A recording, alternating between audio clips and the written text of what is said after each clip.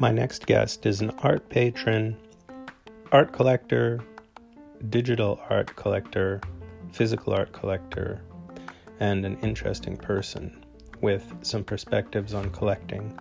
He's active in the NFT space and in the art world in general. His name is Pablo Fraile, and he joins me today on the White Hot Magazine Art World podcast with your host, Noah Becker. That's me. We've had some interesting podcasts lately. I hope you enjoy the next conversation. See you around the art world. Hey, Pablo, how's it going? Welcome, and thanks for joining me. Hello, Noah. The pleasure is mine. Thank you very much for having me. So, where are you from? I was born and mostly raised in Miami, but I do have a Spanish background and a lot of culture. I also lived there for many years, so Spain and the US. Right. I heard about you lately because I noticed that, am I right, that you're involved in crypto art and that kind of stuff? Well, in a way, yes. I would name it just digital art or just art. But yes, art that has been tokenized and is on the blockchain. I've been around for a little bit of time. And yes. And then recently there was something that I found quite dramatic. That was it you that or somebody that you're involved with had bought an Elizabeth Peyton painting? That is correct. That was actually me. It's again, one of the things we do in the collection, and we're trying to do is to bridge that gap between the digital and the physical, the traditional, and the innovation that is happening here. And we're just trying to bring together the best collection of art that that is that engages and that the best of the best. So we thought that this Elizabeth Peyton in particular really resonated with what we were doing, and it was such an extraordinarily powerful work, even by the small by the small size of the painting. And yeah, we're extraordinarily happy to add it to the collection. It is not the first traditional painting that we have in the collection, but it's certainly the most significant. And yeah, we're very, very happy to start in this regard, and I'm sure it won't be the last time. And for people just tuning in, what's the name of the collection? Well, it currently has a name, but that is changing. Literally, this week is going to be called the RFC collection. And do you have a museum that's like related to it, or a gallery, or is it just private? So again, yes. I mean, this is a private thing, and this is not this is more about a patronage of digital art. So yeah. So we do have several exhibitions, both exhibitions and our own, like, let's say, gallery, where we have immersive artistic experiences in relation to the collection. We do this in what we call the metaverse, in different projects in the metaverse. In this case, to simplify, it's these virtual environments, these virtual worlds. Where you can build, you can build anything that you want on the. Are you talking about crypto voxels or something different? So similar to crypto voxels in particular, we don't have presence in crypto voxels, but we have presence in other worlds that operate in a similar regard, but with different aesthetics. But yes. Mm-hmm. And how many pieces would you say are in the collection at this point? So I don't keep track of the exact number of pieces. It's certainly in the hundreds, if not the thousands. Mm-hmm. But yeah, what the collection is really known for is for having, the absolute best of the best collections out there. Having been alongside not the purchasing of some of the pieces, but alongside the career of many of these artists and creators. And for having the most iconic works that have been released, throughout the space in the last several years. So. It's a very, very, very happy to see the collection evolving like this. Mm-hmm. I did notice the Daniel Arsham collaboration with the piece that has a sculpture and then it changes seasons. Yeah, I think that has been an extraordinary entrance to the space from a top tier artist. Let's call it from the traditional world. This is actually utilizing the medium and innovating on what you can do in this space, in a beautiful, very professional form. I actually love the collaboration with 615 as well, the studio that that they collaborated with. And yeah, I mean, very happy. I purchased several of them. I think it's going to be a very, very strong work. And again, more things that are happening that are normalizing what digital art is and can be. And it's great to see the interest and the engagement Right. from people of that caliber. Yeah. Why is it important to you that there's a physical and a digital kind of crossover or a relationship? Because it's the way it should be. It's inclusive. Again, we have different tools. It's just a new medium that we're utilizing, but it doesn't change that it's still art. It's still the same way. So there's a lot of positive things to learn from how the traditional art world was, operated. Of course, that's why it operated like that for very Right, long. right, right. But there's also a lot of things that the digital side really unlocked. It unlocked, several generations or several decades of digital art that had been produced that was not able to be transacted with or just interoperable in many ways. And now you have an explosion of talent and of innovation happening. And I just would like to see the merger where, let's call it, digital art is not a subset or a niche of art. It's just art. It's a movement in art, and then just probably a more important movement than any other art movement that we have lived through in our generation. Right. And how long have you been involved in the digital art aspect? Well, directly in the digital art aspect, about since the early 2020, um, I had I have and still have a deep connection with the blockchain, the digital asset world. Right. But the digital art world was more the beginning of 2020. And I do have some contact, although I am certainly not a traditional collector or wasn't a traditional Right. collector. My wife is a designer and an architect, and we do have some art always around the home that is ever changing, Yeah. and we've been around. We always go to fairs, to museums. So we Yeah, have, I mean, I'm not looking for perfection or yeah. anything like that. I'm just curious when you kind of got involved in it, and it sounds like the whole thing is very recent. If it's like 2020, would you say it's 2020 that it kind of took off? Certainly at the end of 2020 was when things really started getting global interest. And I think that obviously the spark was the sale of that work by Beeple that went around the world. That I was the seller of that piece, and then the Christie sale obviously caught the attention of everybody. But yeah, it's been growing steadily throughout the last year. And when we came into the space, it was a very different place. Did you Very, say very you different. were the seller of the people? I was the seller of the first Beeple that was sold. I don't know if you saw the story in Reuters. Mm-hmm. Yeah, that was a very significant because it was the first public multi-million-dollar sale for an NFT, What and was the price? it was 6.6 million. So it was just kind of the start of that, and it was already in your collection. Is that what you said? It was already in my collection. I purchased it a few months before. Hmm. Yeah. And then, did you have anything to do with the $69 million Beeple sale, or that was later on? Only that I lost the auction. I was trying to bid for it, but I was severely beaten. But yeah, I think it was a very significant work. Definitely. Yeah, absolutely. And so, how did you end up collaborating with Daniel Arsham? No, I did not.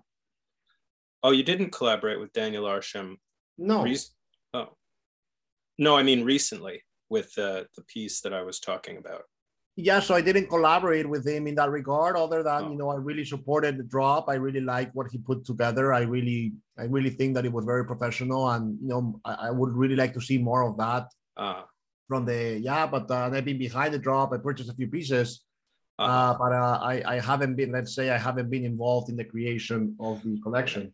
Right. Yeah. I can't keep track of absolutely everything all the time because there's so much going on. So I'm glad you clarified that, and wasn't entirely sure who was doing what, but I took a good look at that piece, and I love the way it relates to his physical works with the sculptural forms or various, it's very references his physical work. It's incredible. You can certainly tell that it's his work. That is Daniel's work, but then it's also again utilizing the technology and innovating on what you can do. It's extraordinary. I absolutely love the drop. I'm a huge supporter, and I spoke to him. I've been speaking to him a little bit, but he has been really his studio putting this together, and in my opinion, they did it very well. Right, and so you have Elizabeth Peyton in your collection, and was that something through an auction house or a gallery? I mean, you can answer if you want to. It doesn't. You don't have to. It was purchased at Sotheby's, in the evening sale at Sotheby's. I see. And do you have any involvement in any of their auctions, or do you not go towards the CryptoPunk stuff? I have less interest in CryptoPunks. Personally, that's my personal reason. I understand why people like them. Sure, just for me, they're more collectibles than they are art. This is just my view. I have nothing against that. Yeah, I do like what's about other things I'm doing. I don't discriminate to auction houses or to galleries or anything. I just want to keep seeing this community and industry evolve. And yeah, I like what they're doing.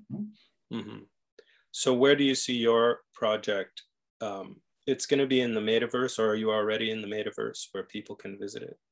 So yeah, there's a few things we can talk at length about the project, because a lot of things are happening there. But yes, we're gonna have presence in all the metaverse projects, or in the important ones. We already have presence, particularly in Summit Space, where we have a lot of deployments of things that we think are rather strong. And then yeah, we're gonna release standalone virtual environments, like applications based, web based as well, that you can just go inside there and check them out without the metaverse component. And then we're also going to be releasing a set of real physical shows in New York or London or California, around the globe. Oh wow, okay. So is it a large group of people in your organization? It is starting to be a larger group of people. Yes, we're finalizing the structure around it. Yes. Right. Sign me up. It sounds great. I mean, we've been writing about the existing 20th century style art world for the last 15 years. And I think there's been some growing pains between the digital art boom and the sort of existing art world. I have a tendency to agree with you. I think it's just all the art world and it's another medium. And I don't think those distinctions are really that important.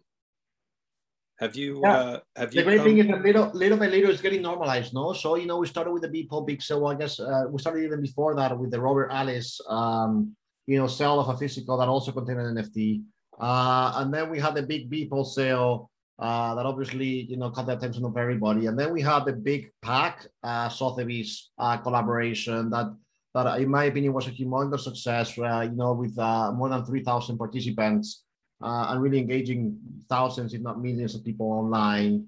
And then, now we have obviously the Christie's and Sotheby's and Phillips, digital shows. I'm sure a little bit later you're going to start hearing of more and more inclusiveness like that. I know that in the evening sales in November, they're going to be releasing a few things as well. It's just in general, it's getting normalized. It's getting normalized little by little. And I think that, this is very important, because it is how it should be. This is just, in some cases, very high quality art, but this is just, again, different tools, but the same thought process and the same type of output. And in my humble opinion, even a lot more immersive and a lot more efficient in how you interact with them. So yeah, it's a very positive thing.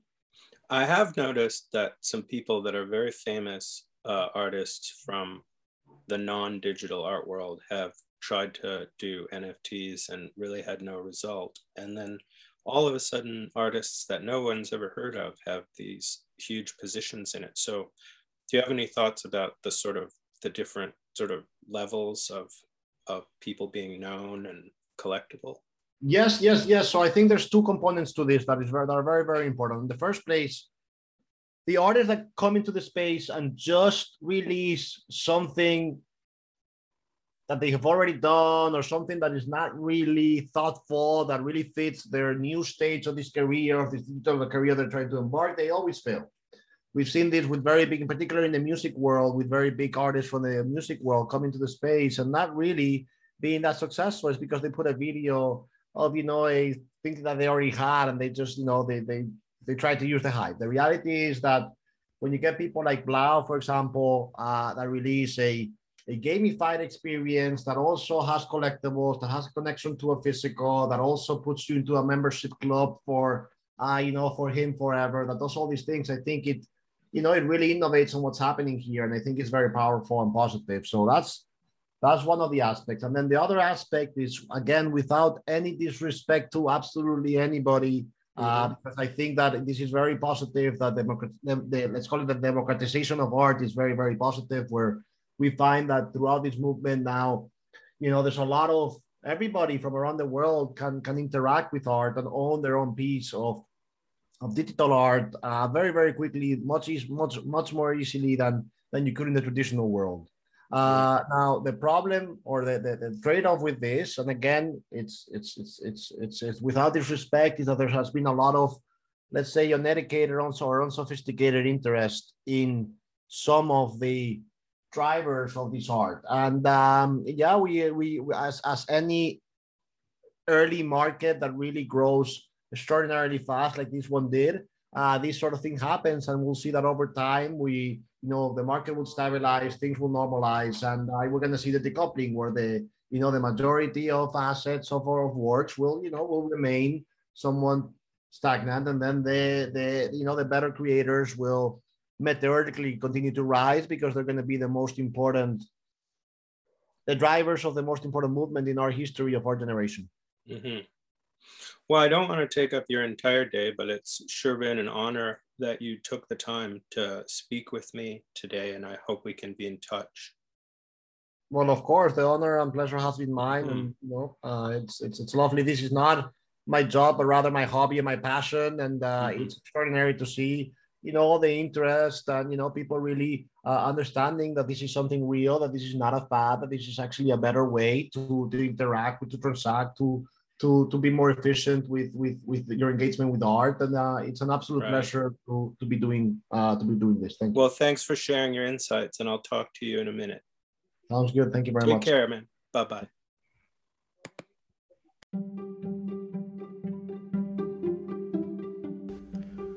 White Hot Magazine of Contemporary Art, one of the world's leading institutions for contemporary art.